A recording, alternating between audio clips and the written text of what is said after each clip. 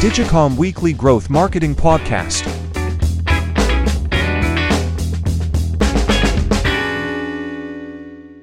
Hey guys, it's Heyman here from Digicom with another week of our Growth Marketing Podcast. Today we're going to cover prospecting audiences across a number of different platforms and ways you can set up your audiences so that you are generating new prospects. Don't forget to like, subscribe, and follow us across our socials. Would really appreciate it. In terms of our agenda today, we're going to talk about what is prospecting, what angles and hooks should you be testing, the correct way to set up prospecting, especially after iOS, how to diagnose performance, and then also how to fix performance issues with your prospecting campaigns. Cool. I think it's one of those least touched topics where both marketers and business owners kind of assume that this is understood, but there are finer nuances, and it's really important to kind of talk about them. Just starting from the top, Hemant, brief us about what prospecting actually is and what sort of angles and creatives do you like to use there? So let's start there. Sure. So prospecting is essentially going out and finding new customers, new clients that have not interacted with your brand. But if you kind of break it down, there's a funnel to prospecting as well, because there are parts of users that you might serve ads to just to build awareness. So this could be like a top of funnel kind of prospecting. Someone in the middle of the funnel, they understand that there's a specific challenge. You're teaching them how to come up with a solution, your product, your service. And then there's that bottom of the funnel. So somebody who understands the challenge, they understand the awareness and are looking for a product or a service that they can leverage to solve for this specific challenge. So in terms of looking at marketing funnels, there's so many different ways to break it down.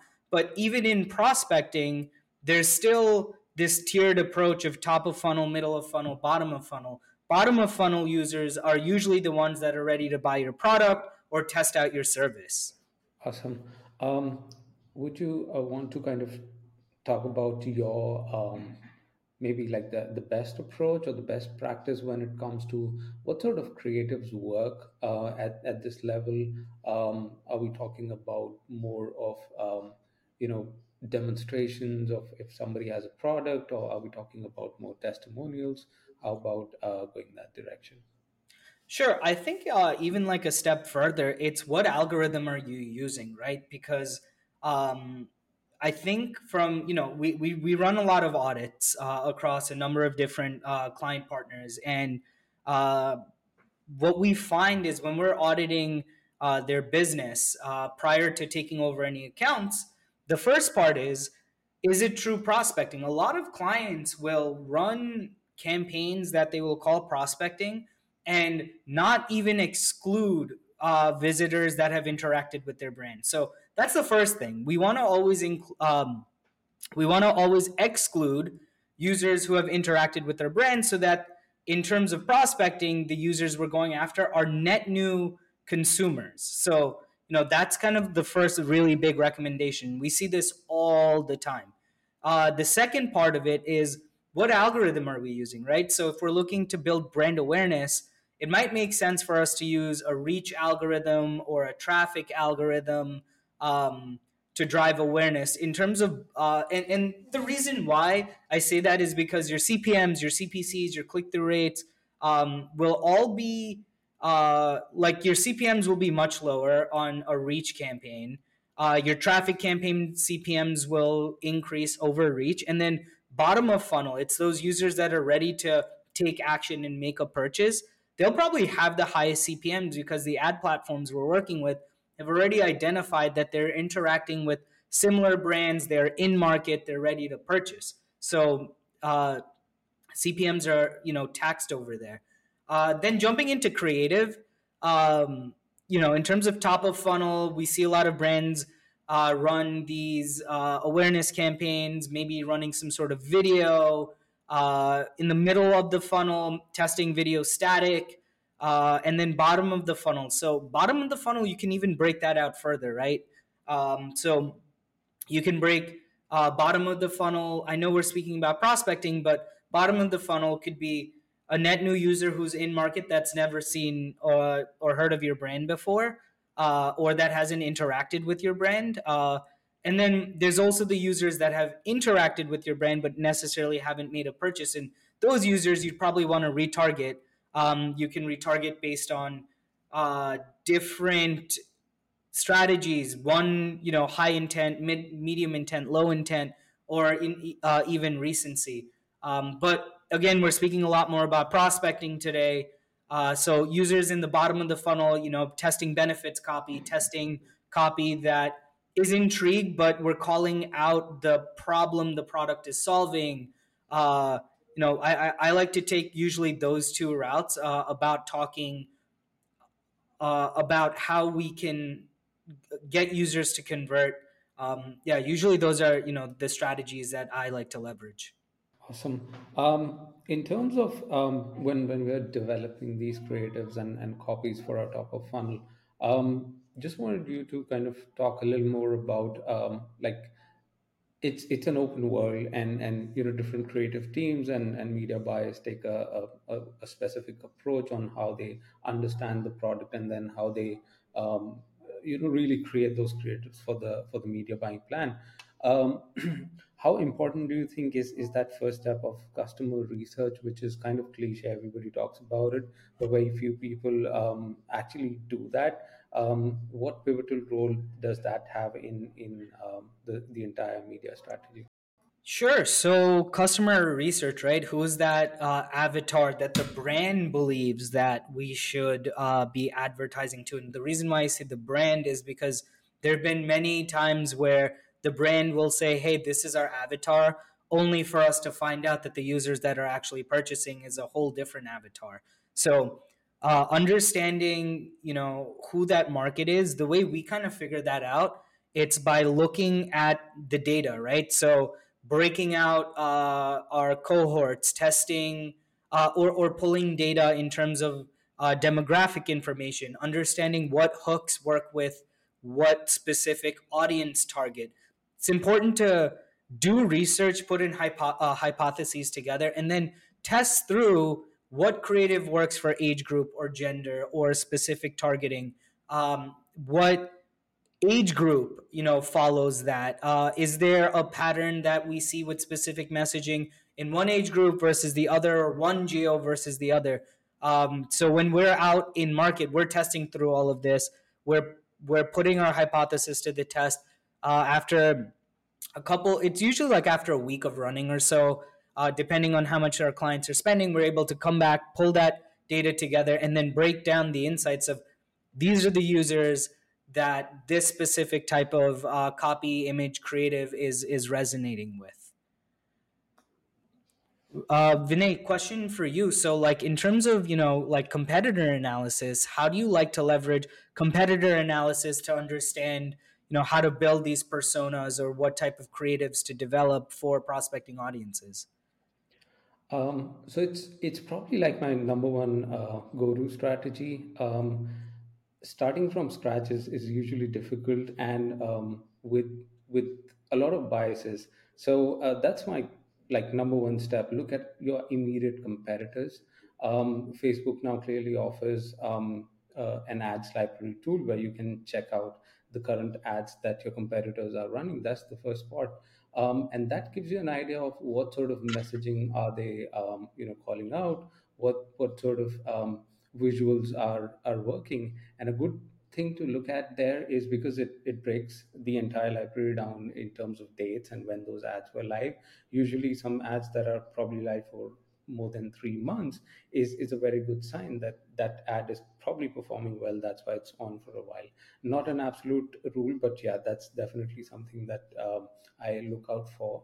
And then using those as your base, angles or hooks, you can always iterate of them and then plug in anything else that you found different in your competitor analysis onto that. So it's, for me, it's more of an iterative approach.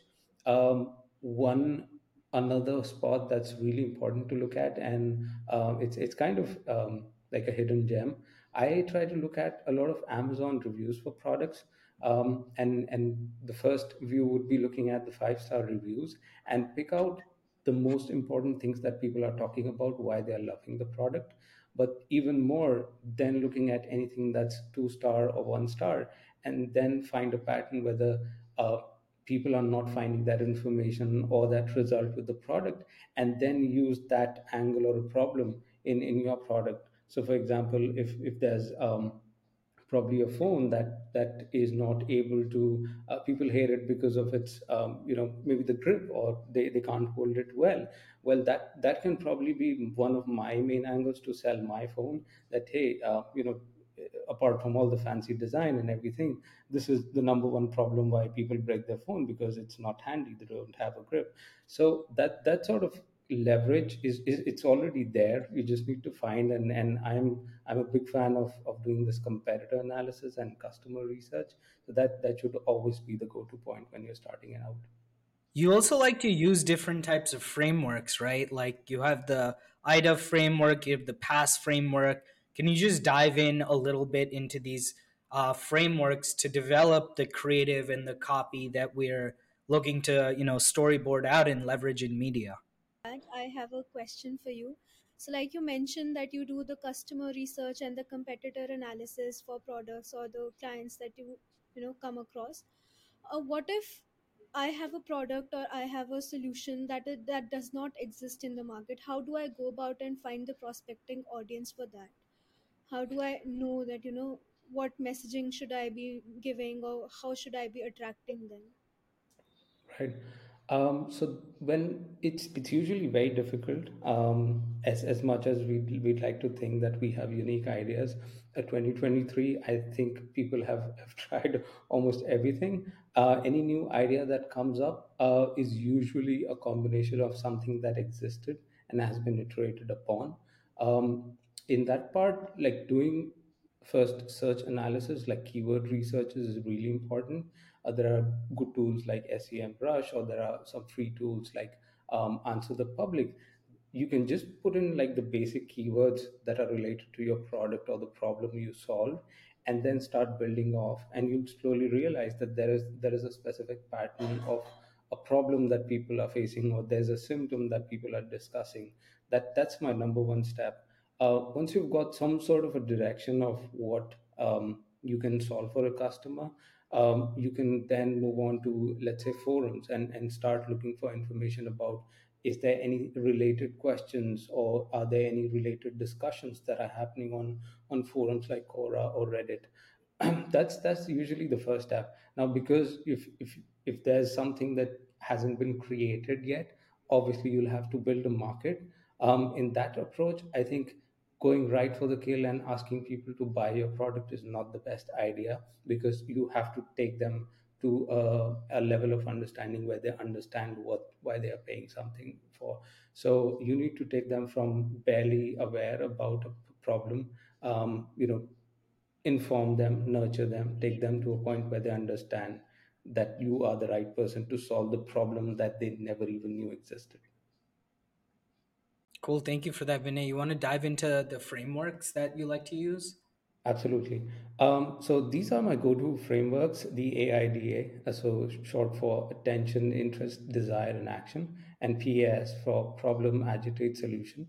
Both of these frameworks are like very, very old. They've been used right since the inception of marketing in some form. The reason I like to use them is, again, it gives you a starting point. When you sit and start thinking about what should be like the first frame of my video that I'm putting together, or what should I write, this clearly gives you a path that you should talk about interest, and what should you write, or what should you show in your creative that your prospect who's just scrolling off their Facebook or their Instagram can stop and really look into what you're saying. So then generating the interest and desire. And we will not go in detail into how to really write these, but here's a really important thing. um, Almost everybody uses these frameworks for creating their copy, their ad copies. Very few people use these to actually build out the storyboard, and we've seen some really good success when we're testing out creatives, that storyboarding based on one of these frameworks just gives your video or your creative or your creative a specific structure, even if you don't have enough copy there to convert, because only when people go through your creative. And I think most of the selling nowadays is done through video and audio there. So if start using that, that gives you a starting point, and then once you understand what hooks and angles are working, you can always iterate and make various versions of that. So I think all of these frameworks, I like to look at them as something that takes you from 0 to 70, and then everything else, the iterations and the optimizations, are the ones that take you from 70 to 100. Not really a good idea to always start from something that'll take you from 70 to 100. That's my mantra. Cool. Thank you. I know, like me personally, I love to use like the problem solution framework. Uh, because a lot of what we're doing, like a lot of the prospecting we're doing, is all based on driving some form of conversion. Even if it's a cold audience, so less with the brand awareness and mid intent, but more with the bottom funnel. And what I particularly find is like the problem agitate solution framework works pretty well, for me when developing copy or putting together creatives.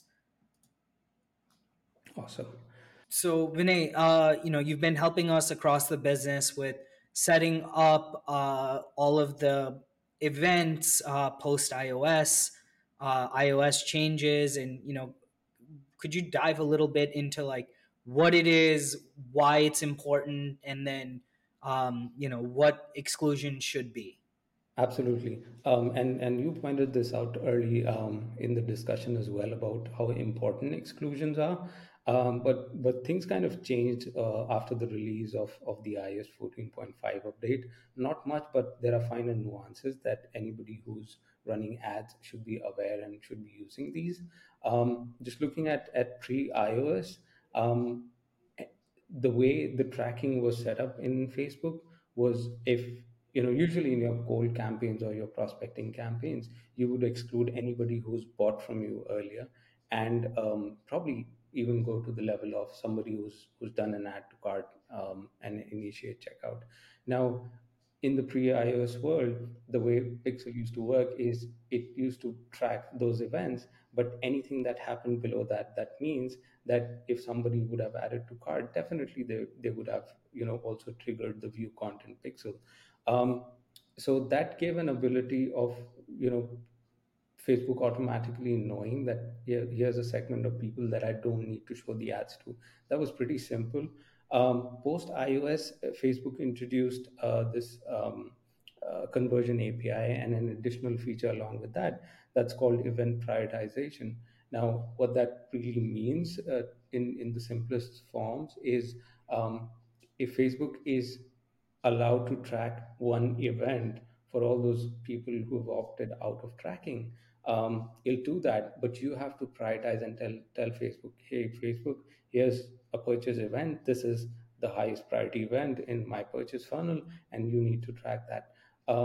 What that is not able to do is it'll only track that highest priority, but somebody who's gone through the entire funnel, it will not track an ad payment info, it will not track an initiate checkout and anything below.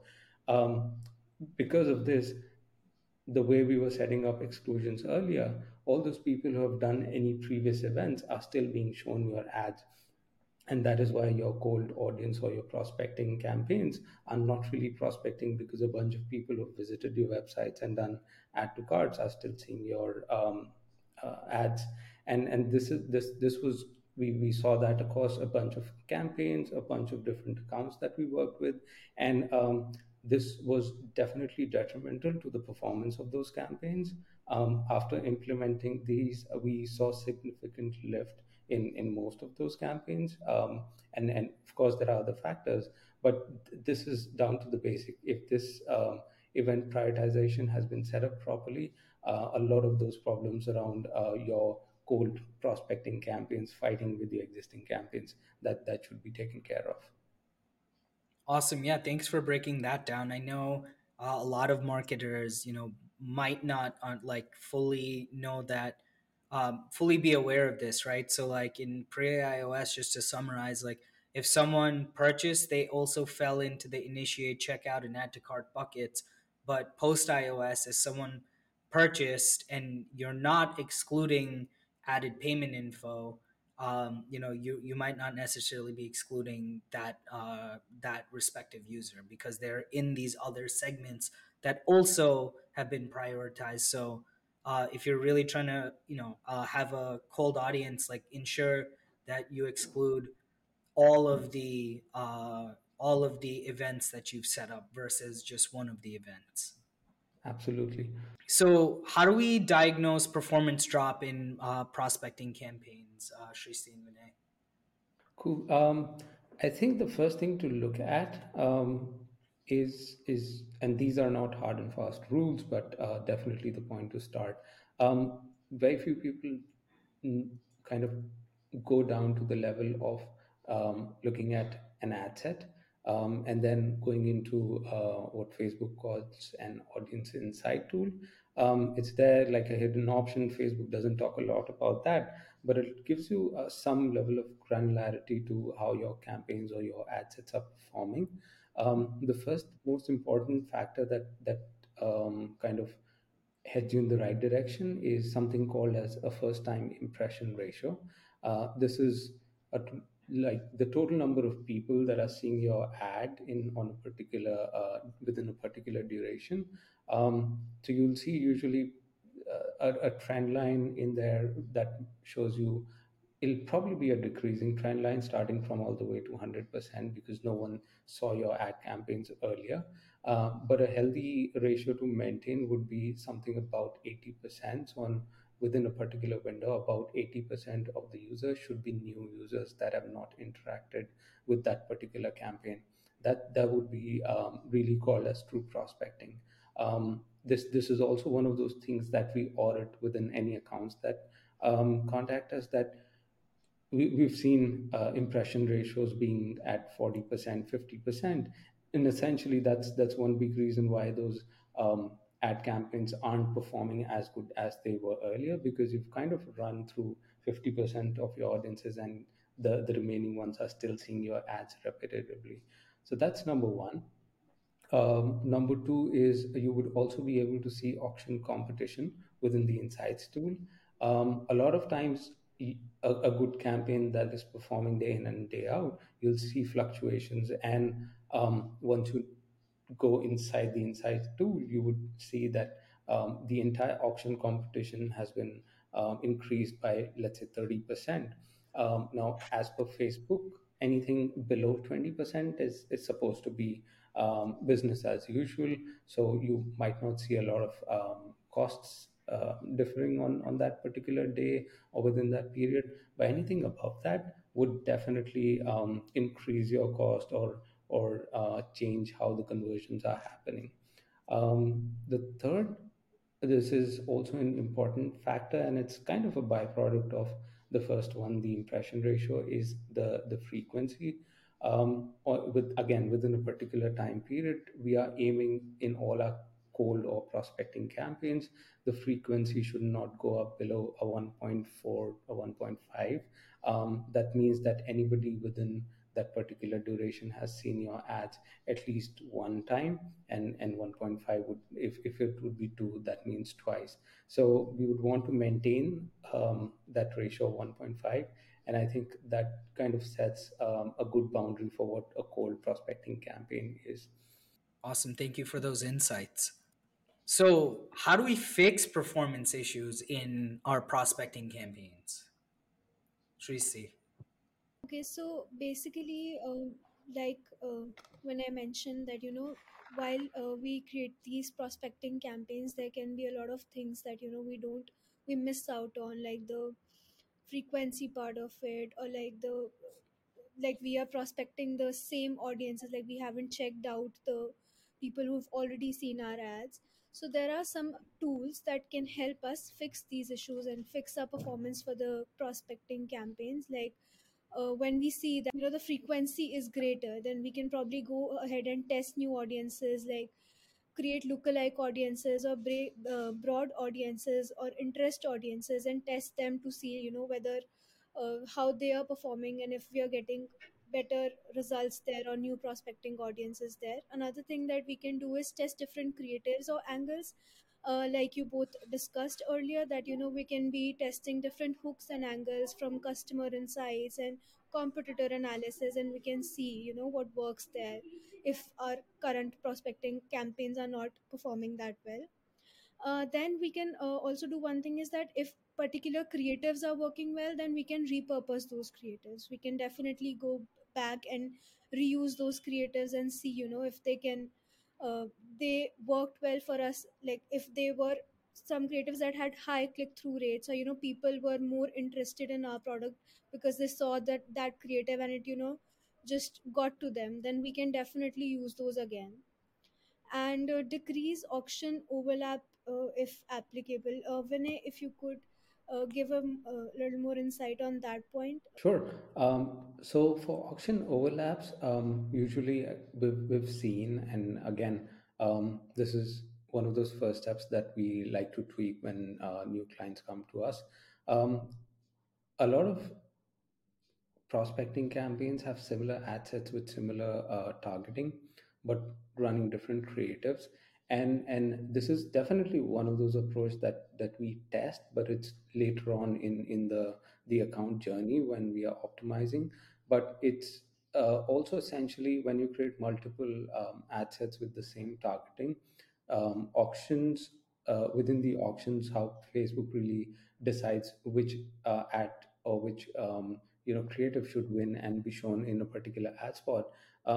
Within the same auction, your all of your campaigns could also be fighting amongst themselves, and that's probably the last thing that you would want to do, because you're already fighting against a bunch of competitors within your industry, outside your industry, for that ad slot in your ideal prospects feed or timeline.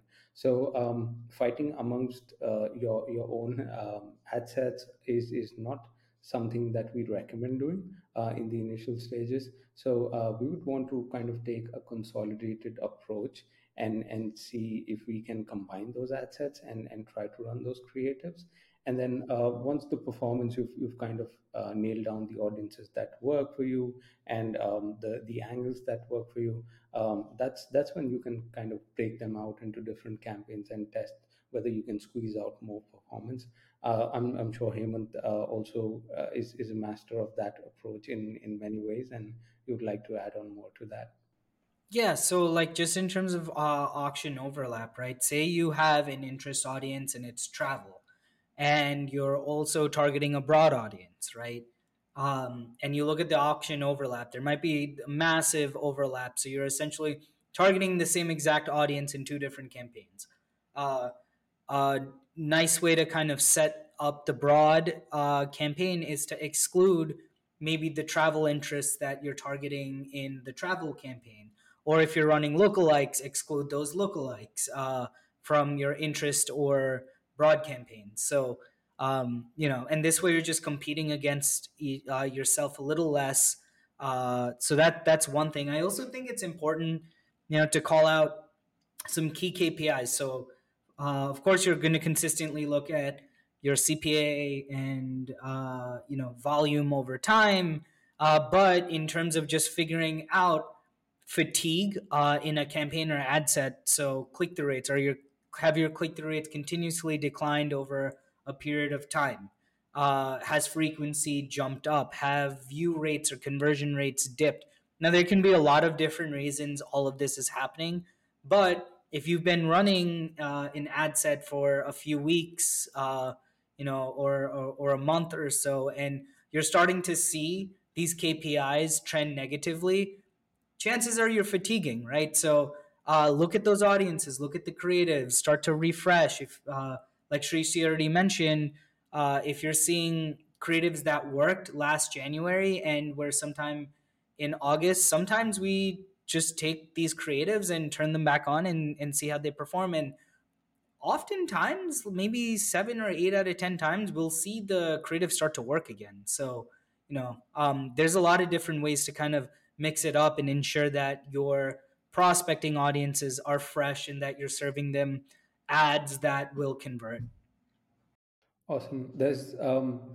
I think, w- in terms of repurposing what Shrishti said, there's this approach that we really love, and we try to use that often. Is if something has worked, and usually we've seen that across accounts, creatives fatigue much faster than audiences.